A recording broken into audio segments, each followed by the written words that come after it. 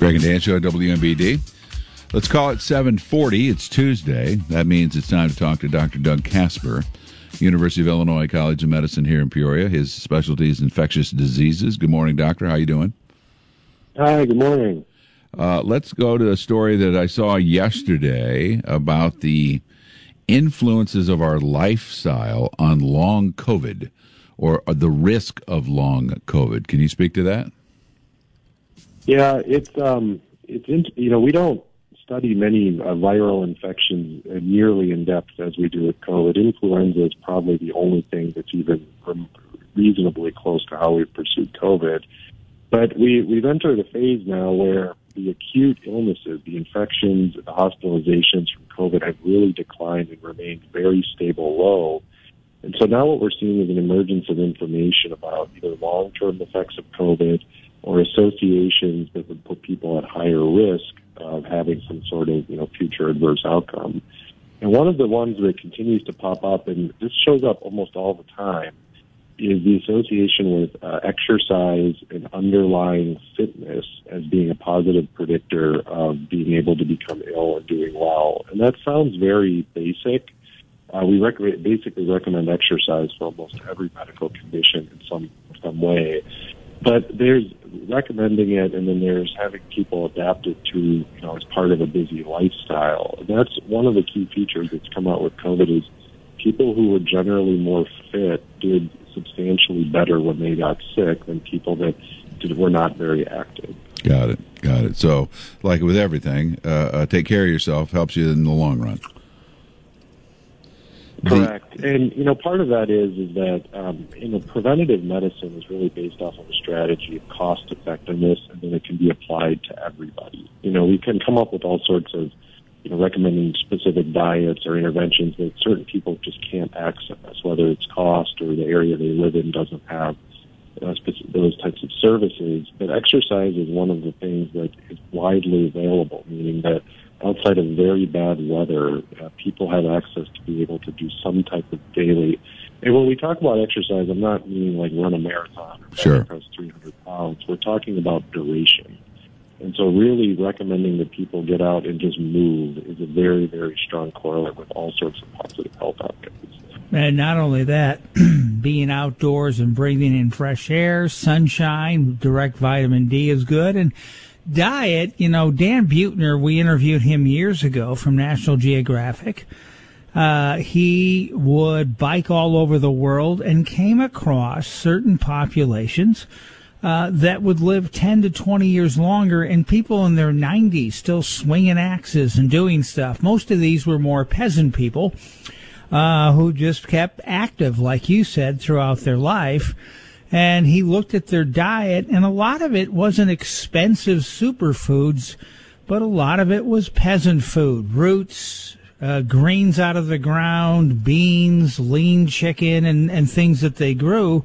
So when it comes to a diet, you don't have to spend a lot of money. A lot of it is just basic roots, green vegetables, fruits, lean meats, and, along with being active. Hey, doctor, I want to ask you about this. There is it's small, but I do want to address it. There is an occasional person of note who passes away, and they'll not list the cause of death. And this allows for conspiracy people who are lean towards that, to grab onto that lack of information and fill in their own blank. And there is this little movement out there that says these unexplained deaths, or these deaths that we're not privy to the cause of death of a celebrity, for example, is because of the vaccine, the COVID vaccine. How do we talk about that intelligently and say what the vaccine can or cannot do to the human body? Yeah, it's tricky because with the millions upon millions and hundreds of millions of shots that have been given, mRNA shots that have been given around the world, the positive outcomes are lumped into big groups, meaning we talk about the benefit of the vaccine, we talk about it at a population level. We say this many million people were saved, but that doesn't have a face. That's not an individual. There's no name to it. And so when there's an individual story that's quite a tragic story, that has a face, it has a name, it can be discussed. And so it's an individual story that one person gets to tell versus reading, medical journals that correlate hundreds of millions of outcomes. And so they're just very challenging to give the same amount of emotion to. We have, in the United States, we have a broad vaccine monitoring system that is consistently run through our federal agencies.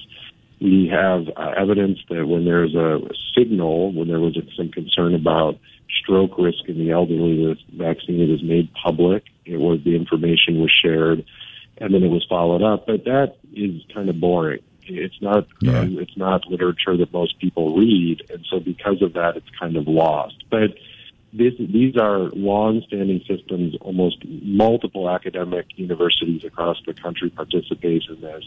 This is not a conspiracy to withhold information. All of this is freely available through a CDC website. So the system is there, and these vaccines have done exactly what they were supposed to, which is protected hundreds of millions from becoming ill. Got it. There was, I was reading a story, they don't know if it'll be widespread, but it is something that does spread. It's a fungal illness that they found in California and Arizona in the soil, and this is a fungus. Most causes of pneumonia are bacterial.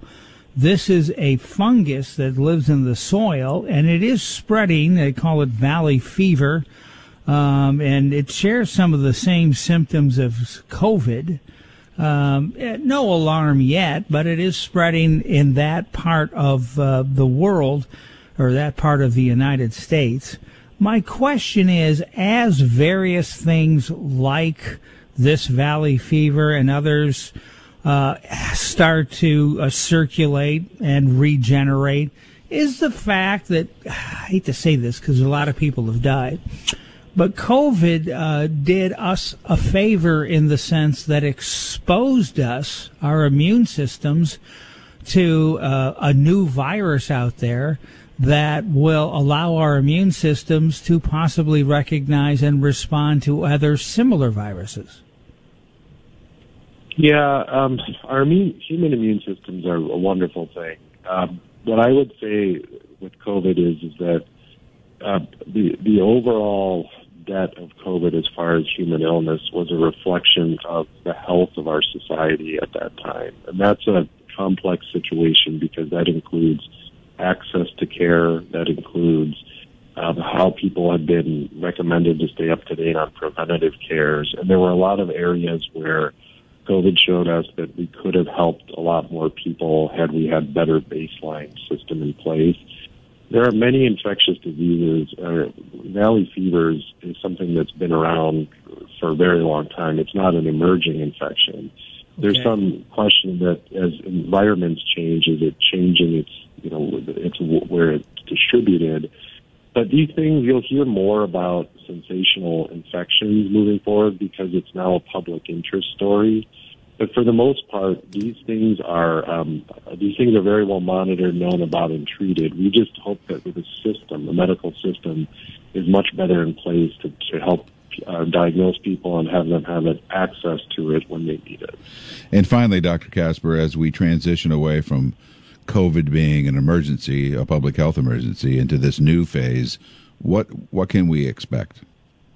Yeah, there'll be some changes coming. As the government allows the public health emergency to conclude in May, the most prevalent thing is going to be there's going to be changes in cost. We've been used to COVID being something that was covered by the federal government, whether it was testing or vaccination or treatment, and there's going to be changes on how we deal with this, meaning that there may be cost to some of these things going forward. People might not be able to obtain testing from areas that they received it before, whether it's outpatient locations or other. And so we'll keep an eye on that, but we've entered this phase now where COVID should have some seasonal prediction, meaning that we know when we're going to get vaccinated, we know when we might see more cases of illness, and hopefully that allows us to respond better for everybody. Beautiful.